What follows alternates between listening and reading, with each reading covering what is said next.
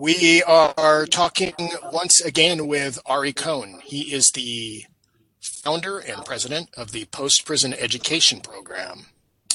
Good afternoon, Ari.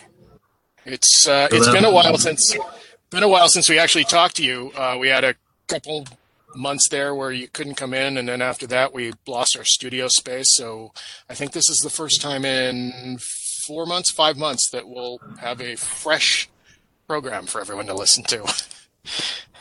Yeah, it was like couldn't come in. It was like wouldn't come in. I'm like 500,000 people are dead, and I don't want to be number 500,001. I hear you. So I just think it got super scary. So I'm either at home or I'm at the office. And I've been paranoid about it. I finally got my second shot though last Saturday morning, and it went really well and no side effects. So I'm now vaccinated, or whatever. So very good. Vaccinated at least against COVID. Yeah. So anyway, but I'm still acting, like. Today there's three of us in the office, and I'm 50 feet away from the nearest person, and we're both wearing masks. Or I was wearing a mask, so I shut my door, and Steve's out there with a mask on. So anyway, what are we going to talk about? Well, let's touch on, since we brought up COVID and since that's still forefront in a lot of people's minds, the situation when we spoke with you 4 months back, the Washington State Correctional Facilities were running rampant with COVID. Yeah, they're out of control. So I haven't looked at it today, and I'll do it right now real quickly. And look at the DOC's website. So people that want to see the current status in the prisons, they can go to doc.wa.gov, and on the home page, just click on the link, the red link for COVID, and then click on confirmed cases. And right now it's showing 6,176 confirmed cases in DOC's prisons, 14 prisoners dead. In some of the prisons that, like, for example, Stafford Creek out of Aberdeen is out of control, and it's got 58 new cases and 5 dead. Then Monroe is sort of just they explode, right? So they'll have no cases and then they'll explode. And so like Monroe has 134 new cases.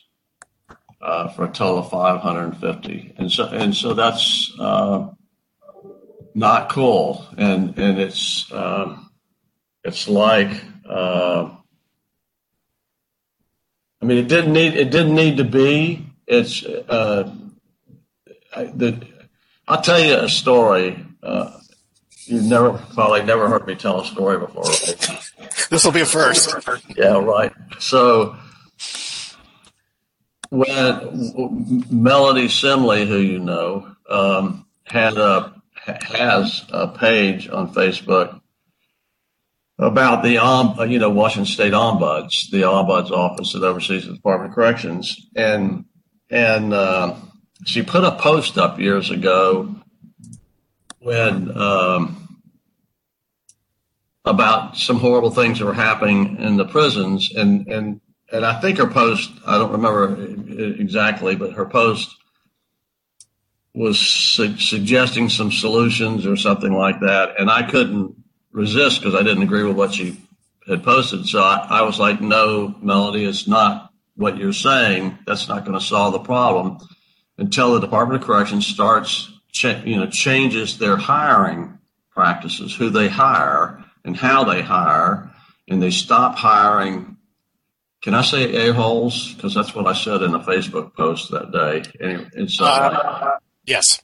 Okay. I guess that's where on WebEx you could even edit it out maybe after you get the recording done. But I said, until the Department of Corrections stops hiring assholes, and I named some of them. So, Anna Aylward, I despise. I mean, she was Assistant Secretary of Community Corrections. She was one of these people that would be nice to your face, and then just was a horror story in the background and blocking things that needed to be done and just behaving really badly. And so I named all these people, and I tagged Eldon Vale because Eldon, I knew, for those who don't know, Eldon's a former secretary of the DOC and a 30-year career guy, and somebody I really like and admire and respect and wish was governor, frankly. So I tagged Eldon because I knew Anna Aylward was probably on his Facebook page, and if I tagged him, she'd see it, right? And so that's what that happened, and she did see it. And the next morning at DOC headquarters, there was a real live emergency meeting, and some of the strong out about my Facebook post and me calling some DOC staff members by name assholes. And saying that them being assholes was at the root of a lot of the problems, which is true. There's an ombuds report just came out yesterday, about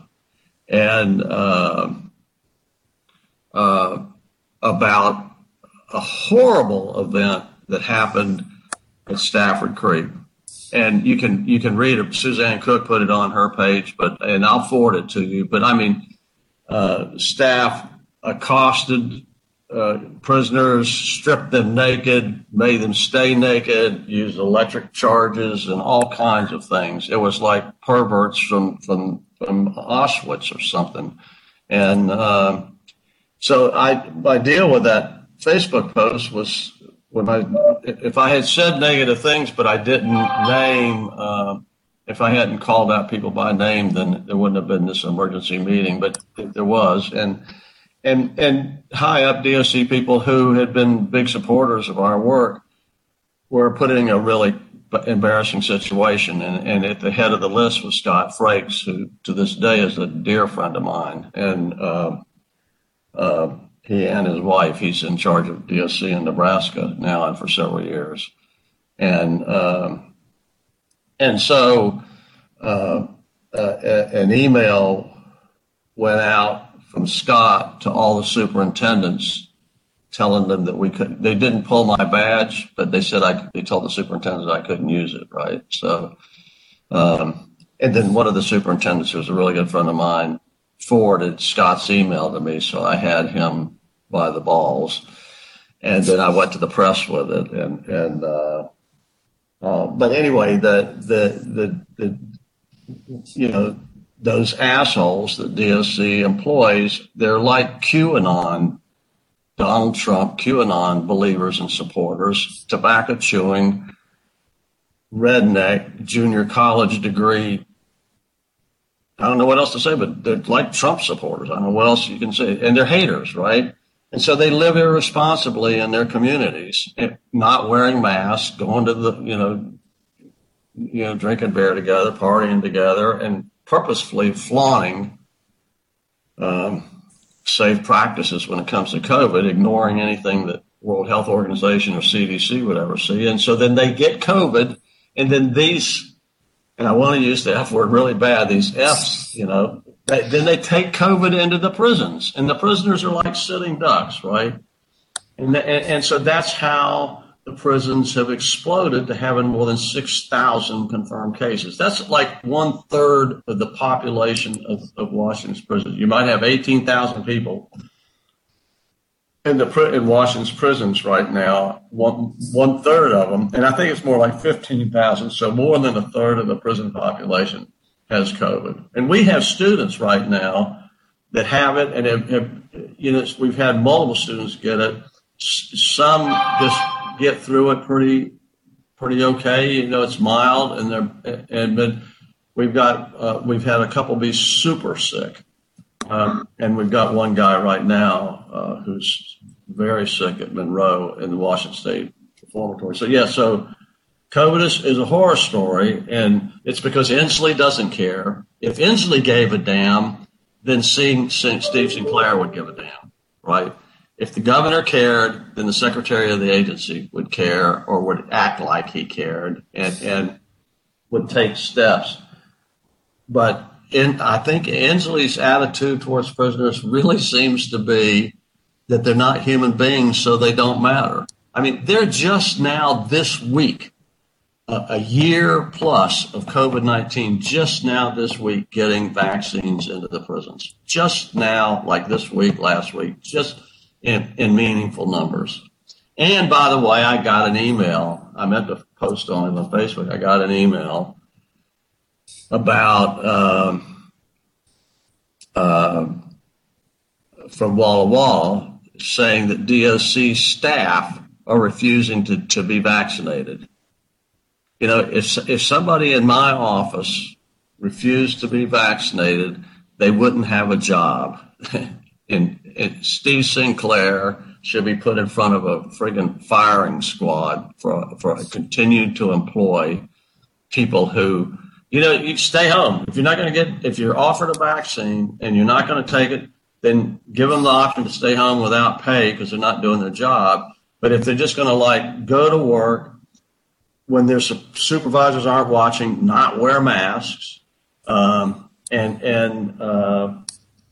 not be vaccinated, it's just it's some form of genocide is what it looks like to me. Anyway, so it's horrible. It's really horrible, and you know there's no programs. Because all the programming places are now turned into housing units so they can move people. You know, you got COVID in this housing unit, so you move prisoners that have it out of there and you put them down to the education department and, you know, all that kind of stuff. So it's bad. And I don't know what else to say. It's just bad. It's actually, there's no words suffice. It's that bad. So.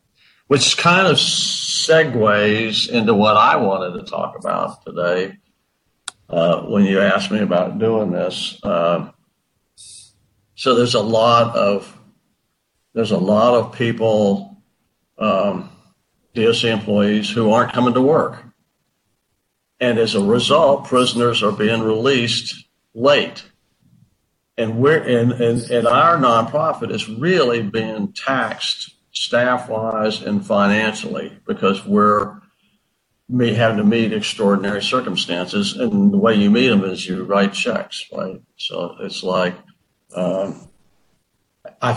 don't remember the first case, but and it's been a couple months. This is really ongoing. At Shelton, so the Washington Correction Center for Men, so it's just Washington Correction Center, they have a unit called Evergreen Unit, and that's supposed to prepare men for release, right? And it's always been poorly staffed, and it's never worked well, even pre-COVID. And people come out of there addicted and relapse really quickly. And there are very few success stories coming throughout Evergreen, but. A guy was in there, and his name was David Wheatley. I think it was Wheatley. We just paid his rent again. Let me just look at my Outlook and see. I think it's Wheatley. So, yeah, David Charles Wheatley, and he heard about us from somebody else, and he was 2 weeks from his release date, right? And he knew that he wasn't that close to the door. He knew it was impossible to submit an address, a release address, and then get the Department of Corrections, Community Corrections people in the field to go to the address and approve it as an address he could release to. So he knew he wasn't going to release on time at that point, and somebody had told him to call us, and so then we wait, you know, we mailed an application into him. We're not going to do anything for anybody without an application.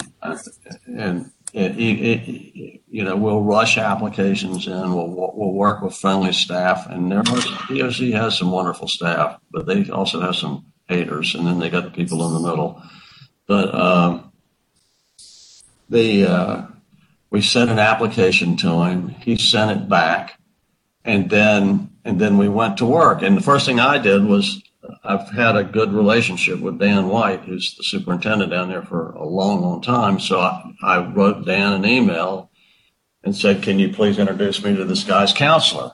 And then Dan wrote back, and he said, "Ari, I'm not at the prison now. I'm like on an assignment at headquarters in Tumwater." But he got Dean Mason, who's an assistant superintendent out there, involved. And then in the process, he said this guy's counselor is Latchow. That was his name, and he's not at work, and he's not been at work, which is what the prisoner had told us. Wheatley had told us. He says, "I've been sending kiosk messages to my counselor for like months and months, and he keeps not responding." And then here I've got the superintendent of the prison admitting to me that the counselor just simply didn't come to work. I'm going to look his name up in my Outlook again. So it's like Latchaw, I think. Yeah, Ryan J. Latchow, Latchaw.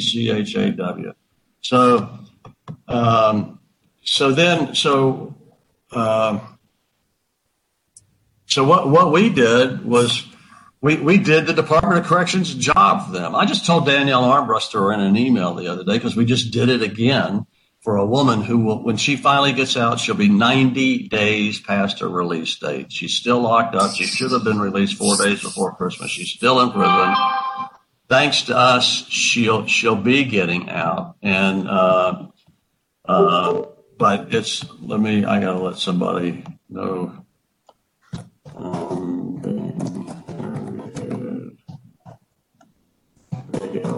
So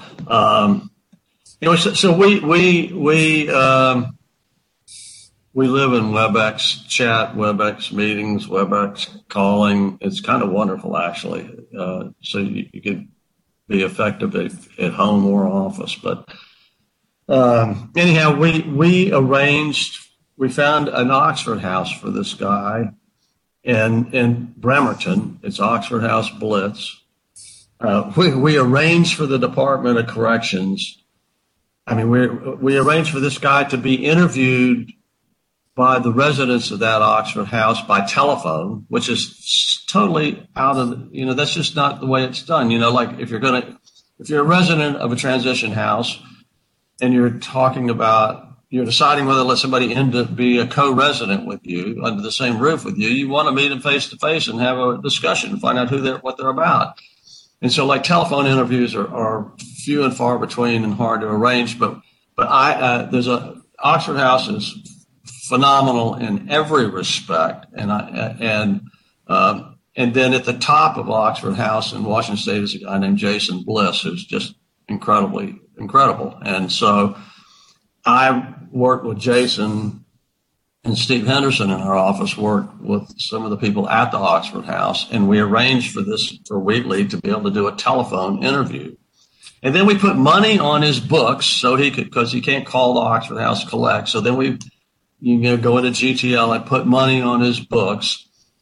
And then we worked with this assistant superintendent, Dean Mason, to have him be taken from his cell to a phone so he could do the interview at like 7 o'clock on a particular Sunday evening.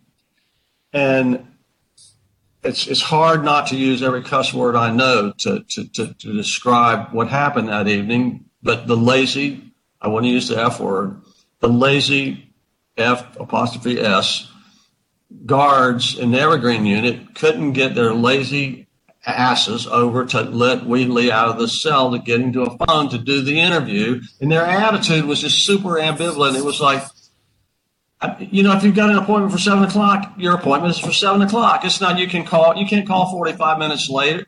And especially if these guys are going to be assembled in the living room around a phone waiting to have a conversation. But the cops' attitude was like, they got him to a phone 45 minutes late, and DSC admitted it. And so then we had to set it up for the next Sunday because they only do interviews on Sundays, right? So at that point, he's doing the interview to go to the Oxford House after his release date. His earned release date has come and gone. And DOC has done not one goddamn thing for this guy, not one goddamn thing. And so at the head of the list, a counselor just not being at work. I forget, it was 3 months or 6 months. Just, I don't think I'm going to come to work anymore. You know, that prison that I work at is loaded with COVID. DOC employees, we all brought it in there. That's why it's loaded with COVID. It's not a safe place to be. So I think I'll stay home for the next 6 months and, you know, screw everybody that's locked up there and just shirk my responsibilities. And so he got voted in the second Sunday, and then we had to get the address approved. And so I had been in a Zoom. Washington Healthcare Authority is sort of an agency that a lot of people don't know about, and we had been invited to do a presentation to their whole group, and which I think there's 100+ people in there. And Lauren Davis who's in the House of Representatives. Lauren was on that as part of the Healthcare Authority group, whatever you want to call it. And are we still connected? Yeah. Okay. Okay. So I was talking about actually an event that happened before Wheatley, and Lauren popped in, and she wanted to, and she's a good person. She wanted to brag though that she was working at the legislature to improve the DOC's voucher program. And so she said something about getting extra months, right, of funding. So maybe instead of 3 months of voucher, you get 4 months. I forget what it was. And I'm like, Lauren, the problem isn't, you know, how many months of voucher. It's like the bigger problem is who you're excluding from getting the voucher. So if you have an arson conviction, you can't get the voucher, right? If just on and on and on. So like I told her about this guy named Anthony McCaig. And then she said, send me some information. So she said, I want to know more about it. So I sent her an email. And what had happened with this guy, because of it, he had a juvenile arson case. And so he didn't qualify for the voucher program, which meant he was going to release with no financial assistance, no job, no money, I call it released into nothingness. If the Department of Corrections, if Jay Inslee's Department of Corrections excels at anything, it's releasing prisoners into nothingness. That's what they excel at. If we put Inslee on Steve Sinclair's death row, I'd be happy as a pig in shit in North Carolina mountains. It's just like, really, that's where he should be, because people are dead because of the way the DOC is being run right now and has been run for the last year. So anyway, when McCaig couldn't get the voucher money, then we had to, if he was going to not be homeless, we had to get, we had to pay for it. So, and then we had to find, and you can't get into an Oxford House if you've got an arson case. So we had to find a transition house that would take him. It was more expensive than an Oxford House, not as good, but more expensive. And we had to prepay $800 to hold the room. And so what I was telling Lauren is like, 4 months of voucher money for some people. I'm like, so what? What about how about the people who don't qualify for it at all? And use this guy as an example. So anyway, then Dan White's prison comes along again and screws everything up. So they miscalculated this guy's release date. So like we're paying the rent for this transition house, and I think it was $600 for the rent and $200 for a deposit, right? for a specific period of time. But then DOC changed his release date, right?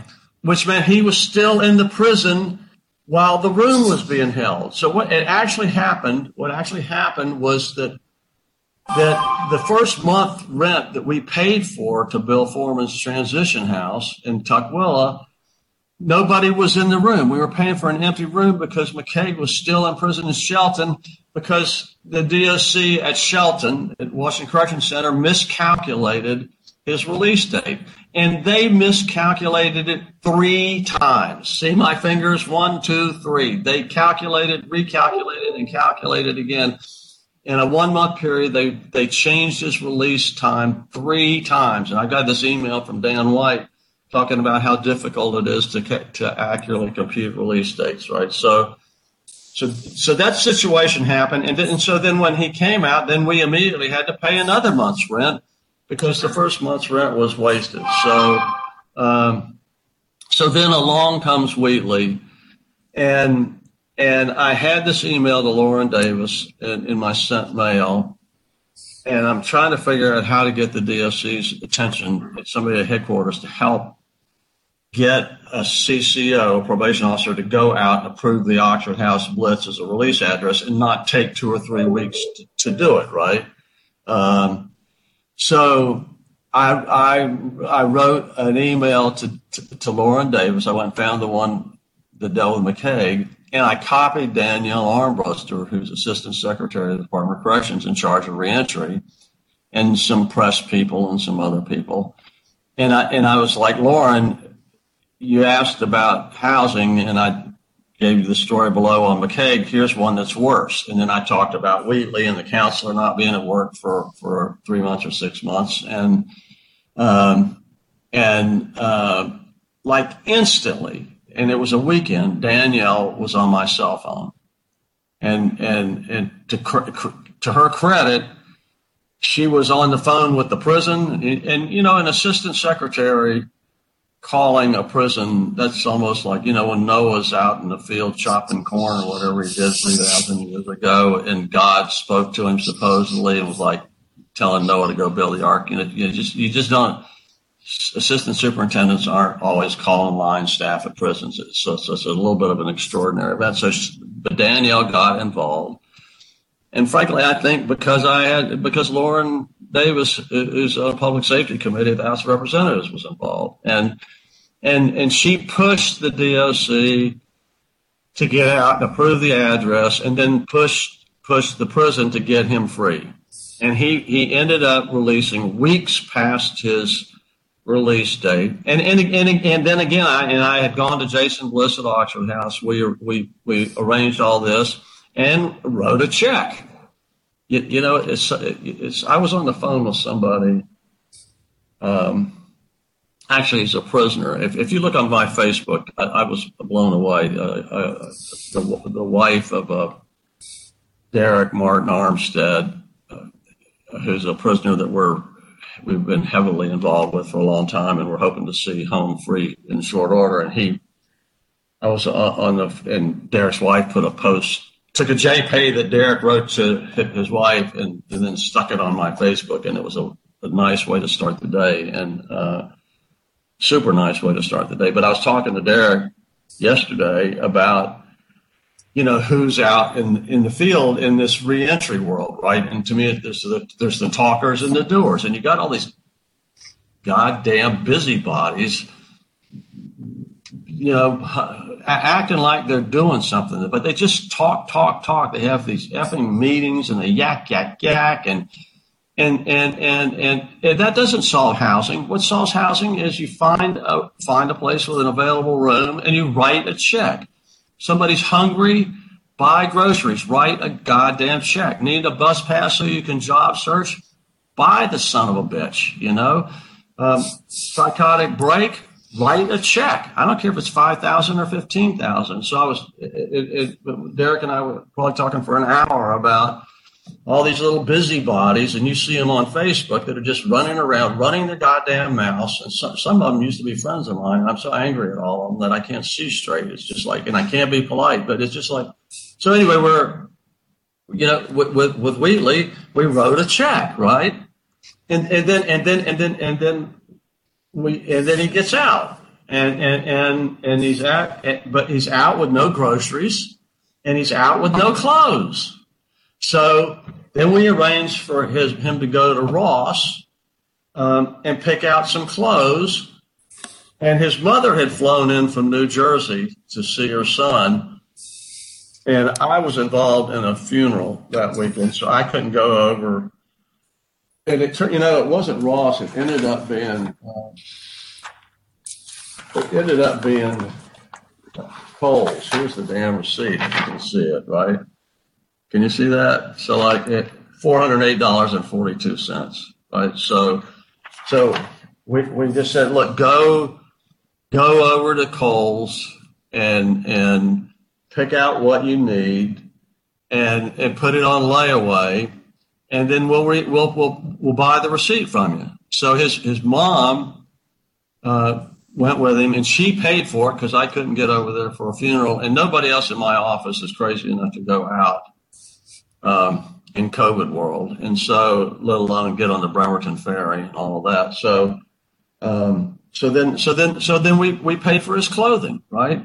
And then we worked to help him find a job and to get him enrolled in the college so he can start the welding program next quarter. So it's just like, but the whole thing was like DOC just not doing their job to the point that it's not even describable. If you and I had a 5-hour radio show and I tried to describe what's going on with the Department of Correction failures right now, it wouldn't be enough time, and people listening wouldn't understand it anyway. But it's just like, just imagine being a prisoner and you do your time, whether it's 25 years or 5 years or 3 years, and you're looking towards being released on such and such a date, and that date comes and you're still locked up. And it's because of malfeasance and misfeasance of Department of Corrections employees. But for us, Wheatley might still be in prison, right? And so in the midst of that, a female prisoner, a woman that we're working really close with her and hope to see her out after 20. This is almost the anniversary of her 25th year in prison, and she shouldn't have been in prison for a day. She told a woman who had the same problems about us. And again, we get a phone call from somebody we don't know. It was Jasmine McCormick is her name. And we ship it out. We send an application down. She sends the application back. And then McKenna goes to work finding housing. And we talked to Jason Bliss at Oxford House, and we talked to Hope Street, which is a wonderful new transmission house in Walla Walla, but it wasn't open yet at the point. It was brand new and hadn't opened. The Oxford House was full. The Women's Oxford House was full, and Star Project didn't have anybody, didn't have any openings. So like the woman was in prison past her release date, right? And she had a 35-day notifier. So by the time McKenna turned the world upside down, getting her a release address in Walla Walla, and then the counselor has to, the community has to be involved as a victim notifier of 35 days. So she was a month late being released. And then they released her with voucher money, but they released her to a place with no bed, no furniture, like nothing. So like, I don't know, a month or 6 weeks ago, over on our conference, there was $1,600 worth of receipts that I've got to get into our QuickBooks, but it was snowing all the way to Walla Walla. It was snow and ice in Walla Walla. But I'm like, grab a zip car and go down there with a Chromebook and a cell phone. And one night in the Hampton Inn, and the next morning I'm out shopping for a bed, and then I'm looking for somebody and then the bed sellers can't deliver, and I don't want her like coming out of prison and sleeping on the floor her first night out. So I found a friend who who was locked up for quite a few years, who lives down there now, and I called Wally, and he's got a pickup truck, and he came over and we got the bed into this apartment. And then I went to Ross's and bought $300 worth of gift cards so she could have clothes. Then I go to a grocery store and buy gift cards so she can have groceries. And then they go back and arrive at the transition house about the time that her aunt shows up with her, and everything's okay, right? And so, but everything's okay because a little piddly ass nonprofit called Post Prison Education Program, went to Walla Walla and spent about $1,500 making it be okay, right? And then I think that's just not the last one. I mean, we got the same woman that told Jasmine to call us had a woman who's still locked up, and I know she doesn't mind me putting her name out there, Elida Reeves, and her release date was 4 days before Christmas, and DOC had not done their job to find her release address. So again, we ship an application down to Purdy, get the application back. I mean, it's just so boring. It's got to be boring to listen to it, and it's outrageous to be living it. So it's like, and I wish there was a way to make these stories be palatable or something to where people would really be empathic, engage with them, and help us do something about it. But I sense often that we're just, what we say is falling on deaf ears. And but anyway, so this Elida gets an application in, and she'd had 2 or 3 release addresses in Tacoma. Pierce County had been turned down by the Department of Corrections, and so we're like, I called Jenny Burton, who you know, and I'm like, Jenny, I can probably get the Department of Corrections to do a county of origin exception and let her release to King County, but I can't put her in an Oxford house because of her crime, and I need an Oxford house for a female. And Jenny had some close friends at Weld, WELD, and she got Carolyn Presser on the phone. And then we put money on the prisoner's books so she could make a phone call, because she couldn't call Weld and do an interview, collect, right? So we put money on her books, and then she calls Weld, talks to Carolyn, and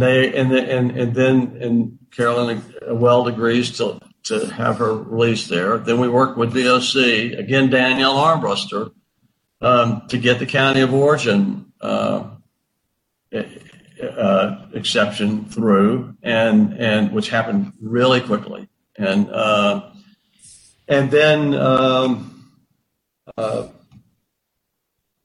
then you have to wait for the DOC, the CCO, to go out and authorize the address. And like weeks went by, like 2 or 3 weeks after we had gotten the address nailed down, after the interview was done, and we hadn't heard anything about the address being approved. So I fired off another email just within the last week. And again, Lauren Davis at the legislature, Danielle Armbruster, Jasmine McCormick's counselor was also this woman's counselor at the women's prison in Purdy. So to him, Michael, and it just happened that morning they got the notification that the address was approved. So then the 35-day notifier starts, right? So on April 2nd, this woman who will release to Weld like 5 months, 4 months and several weeks after her release date. And so we've got a person on our staff with psychology training. There's also getting more, Maddie Gates. And so like Maddie's talking to a lot by JPay, prisoner email, by phone calls, and she's hopeless. We had a psychiatrist on the phone yesterday in a WebEx with Maddie and Steve and I, and one of the things we were talking about was just how beat down this whole experience has got Elida, and how to inspire her and get her hopeful about a better future and so on. So, but the bottom line is we're now 41 minutes into this hour, and and I can't come close to telling you how horribly bad the Department of Corrections is failing. And you've got Steve Sinclair, who's resigned, so he's Secretary of the Department of Corrections, and it's so clear that he doesn't give a F. You see it in his inaction. You don't see it in his actions because there aren't any actions. You see it in his inaction. If the governor gave a damn, Sinclair would act like he gave a damn, and then line staff would be acting like they gave a damn. But nobody indeed. That's not true. A lot of people, too many people in DOC don't give a damn, and so there's just horror stories. They're mixing people that don't have COVID with people who do have COVID. They'll like Billy Joe Rutledge, who we've been working with for a long time and will have at the University of Washington come hell or high water. He got COVID because they had some men at Washington State Reformatory in an isolation room, and then they moved those guys out after their 10 or 14 days of isolation, and they don't clean the room down, right? They don't spray it down, they don't disinfect it, and then they moved other guys in there, and so Billy ended up really super sick with COVID. So they're mixing people with who don't have it with people who do have it. DOC staff's not coming to work in all cases. In lots of cases, they're not doing their job. To get the job done in some cases, you've got to embarrass them. You got to get a legislator involved. You got to get a reporter involved, or 2 or 3 reporters, or somebody like whatever. But it's horribly bad, and people don't care because somehow prisoners aren't seen to be human beings. It's just horrible. I don't know. I'm done. Ask me something else or say something. I can beat that horse to death, and it won't make the point.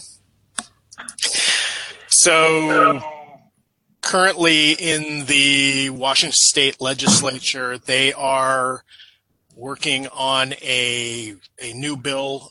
This time around, it's House Bill 1044.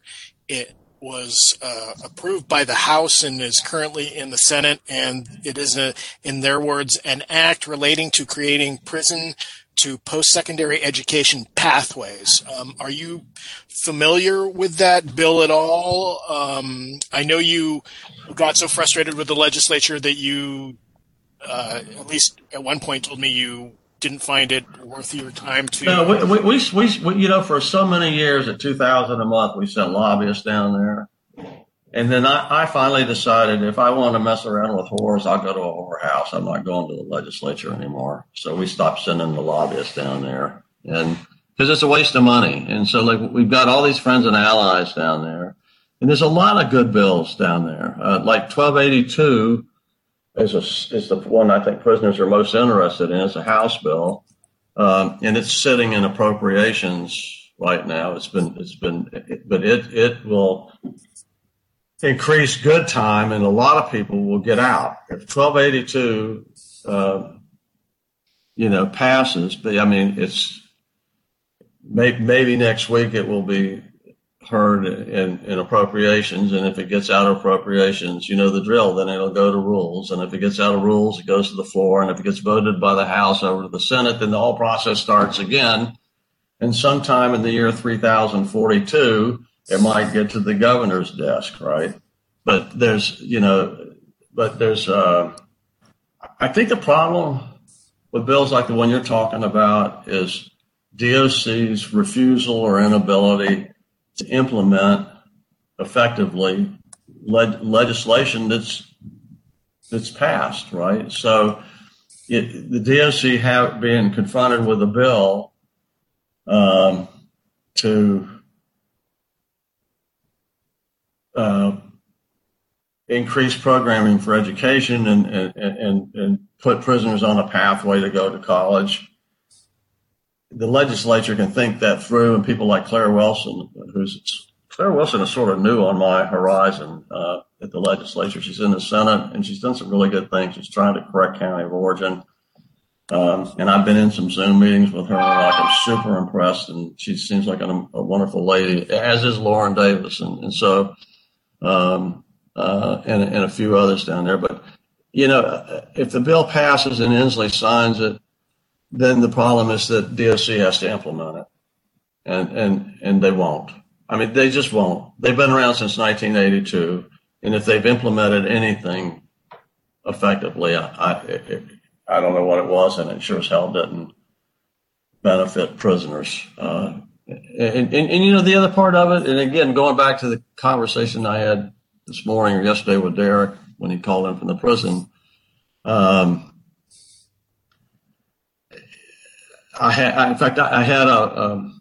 we sent somebody out to look at a transition house that's in Ballard, and the lady that owns that transition house actually owns the transition house that I lived in when I first came out of prison in 2000, and I hadn't talked to Gail Alexander since 2003, but I sent Steve out there because it's a great place, and I thought, and he's looking for housing, and so she and then I followed his visit up with an email last night, and then she wrote this morning that she hadn't known what I was doing the last 17 years, but once she got the email from me last night, and she went to our website, and she read about our work, and then she brought up University Beyond Bars, right, which used to be University Behind Bars, and she said I was aware of UBB, but I wasn't aware of post-prison education program. And so I wrote back to Gail and I said the big difference between us and UBB is that the students for UBB can't recidivate, right? They're still locked up. They're not going to go hungry except for by choice. They can refuse a meal, but they're not going to go hungry. They've got clothes. In the winter, they've got heat. And with us, on the other hand, so UBB isn't paying for housing. They're not paying for groceries. If somebody has a psychotic break or attempts suicide or whatever, none of those financial burdens land on University Beyond Bars. Not one, not zero. Their payroll isn't $12,571 twice a month. Ours is, right? I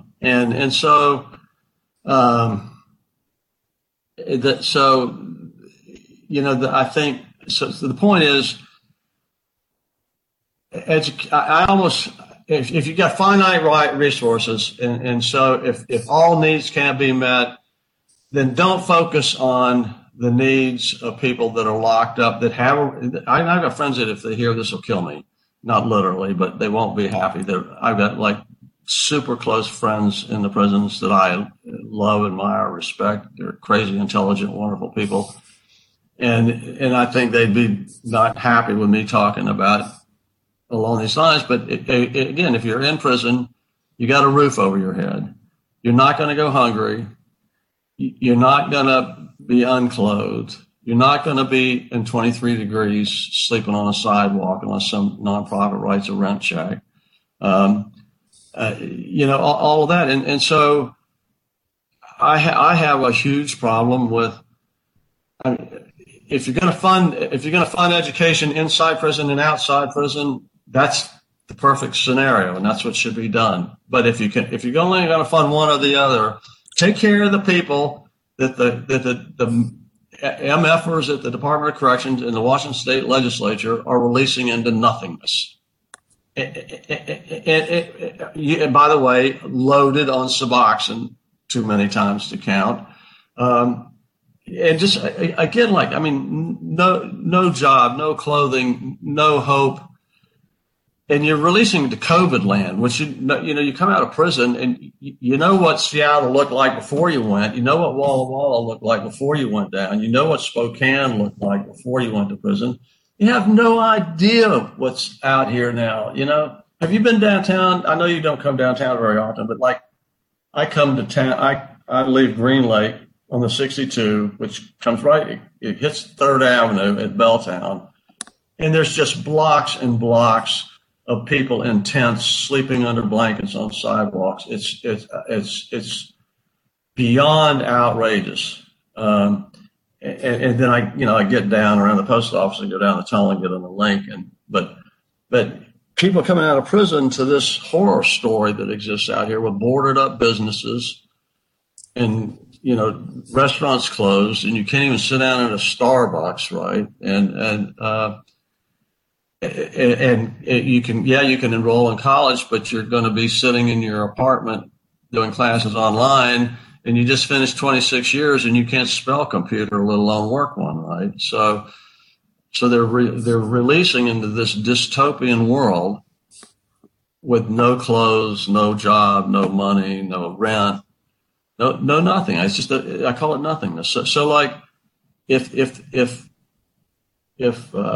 Roger Goodmans and Jeannie Darnells of the world really truly wanted to make a difference, and Claire Wilson too, and Lauren, then they wouldn't be like focused on more programs inside the prisons. They'd be focused on what's going on after release, where people can overdose. And, another guy that you and I have talked about a lot, Mark Stern, is very involved in the Healthcare Authority work group, the opioid work group. And we've talked about his morbidity studies, which have been, reaffirmed. And so, you release from prison, and within less than 2 years of your release, huge numbers of people are dying from overdose. They're dying from suicide, and then recidivating. And then those who don't die from overdose or suicide, 53% of them are catching new cases and returning to prison with new felony convictions. So, like, focus on those. If the legislature was responsible, that's what they would do. But they're chicken shit, cowardly. It's just legislative cowardice gone wild. They don't want to be accused of being soft on crime and whatever. I'm even getting tired of hearing myself whine and cry about this. It's horrible. I mean, families are going down the tubes. Parents, children don't have parents. It's just people are homeless. It's cold outside. It's impossible. It's hard to get jobs. Everything is extremely difficult. So I don't know. So I'm not real big on programs in prisons right now because, number one, to sum it up, DOC is not going to implement them effectively. And number two, that's not where the money needs to be spent. It's really not. Only a few minutes left. So when Steve Sinclair actually steps away, is there any chance of him being replaced with someone you would find supportive of your work? No, I don't think so. I don't think so. And the big guessing game out here with people like me and Melody Simley and other friends and allies and stakeholders, and like Rachel Sievers at Disability Rights Washington and so on. The big guessing game is like who will Inslee bring in, and the big hope is that he won't do something as dumb effing stupid as Gregoire did when she brought Harold Clark in back in 2005. The big fear is that he'll bring in somebody that was as bad as Harold Clark or Bernie Warner. That's the big fear. And Harold Clark was, Steve Sinclair has turned into a do-nothing, which has been really sad and disappointing. But Harold Clark you wished Harold Clark would do nothing, right? It's like I've got an ex-wife who said, like, bore me, please bore me. I want so bad to be bored, right? So like,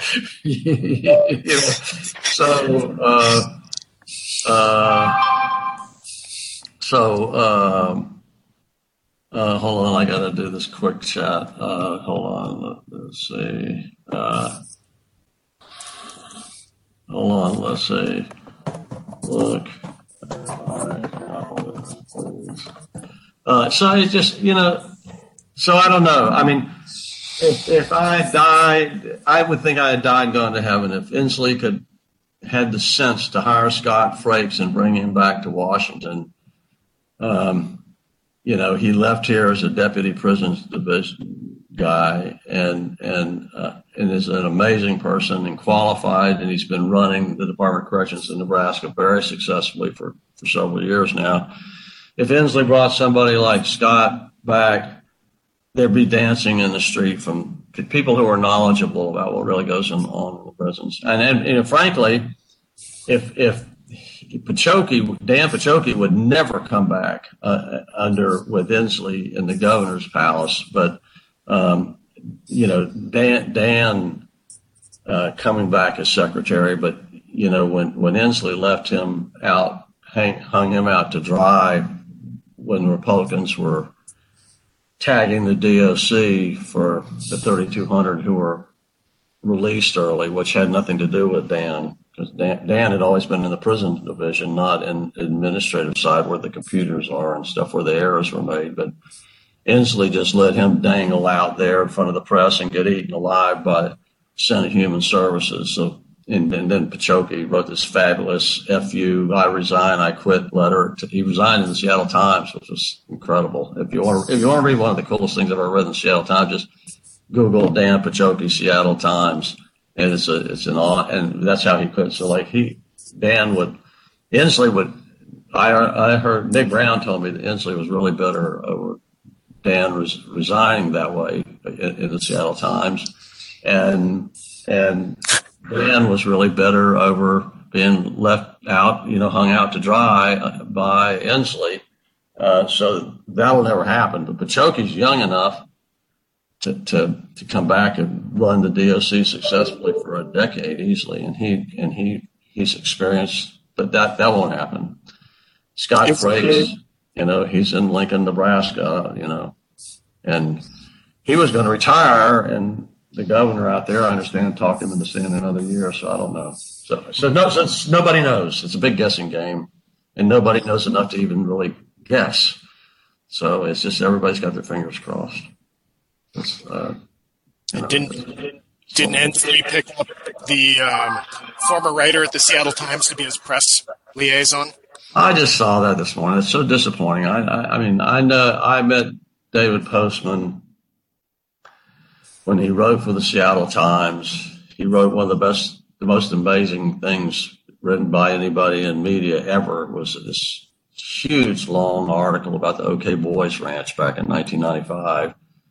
And it was the best example of investigative reporting I've ever seen. And then somehow he left Seattle Times and he went to work for Paul Allen. And if you wanted to know where Paul Allen's 450-foot yacht was, you could ask Postman, and he could tell you, it's docked off Monaco. And then somehow he made it. He was at Vulcan for a while, and then Inslee gobbled him up, and he was a piece of shit in Inslee's office running staff for 6-7 years, and now he's gone. And good riddance, So. All right. If I've got any good news, I don't know what it is, but it's all prisoner oriented. Go to our blog on our website and read about Jenny Burton. That's positive. Like setting her on fire, unbelievable. So that's it. All right. Well, looking forward to either talking with you, myself, or folks at the Post-Prison Education Program talking amongst each other next month. Yeah, but you know what? We can, if this works out if this WebEx recording works out, then we can do. Everybody that works here has their own WebEx personal room, and so we could do some neat things if this works.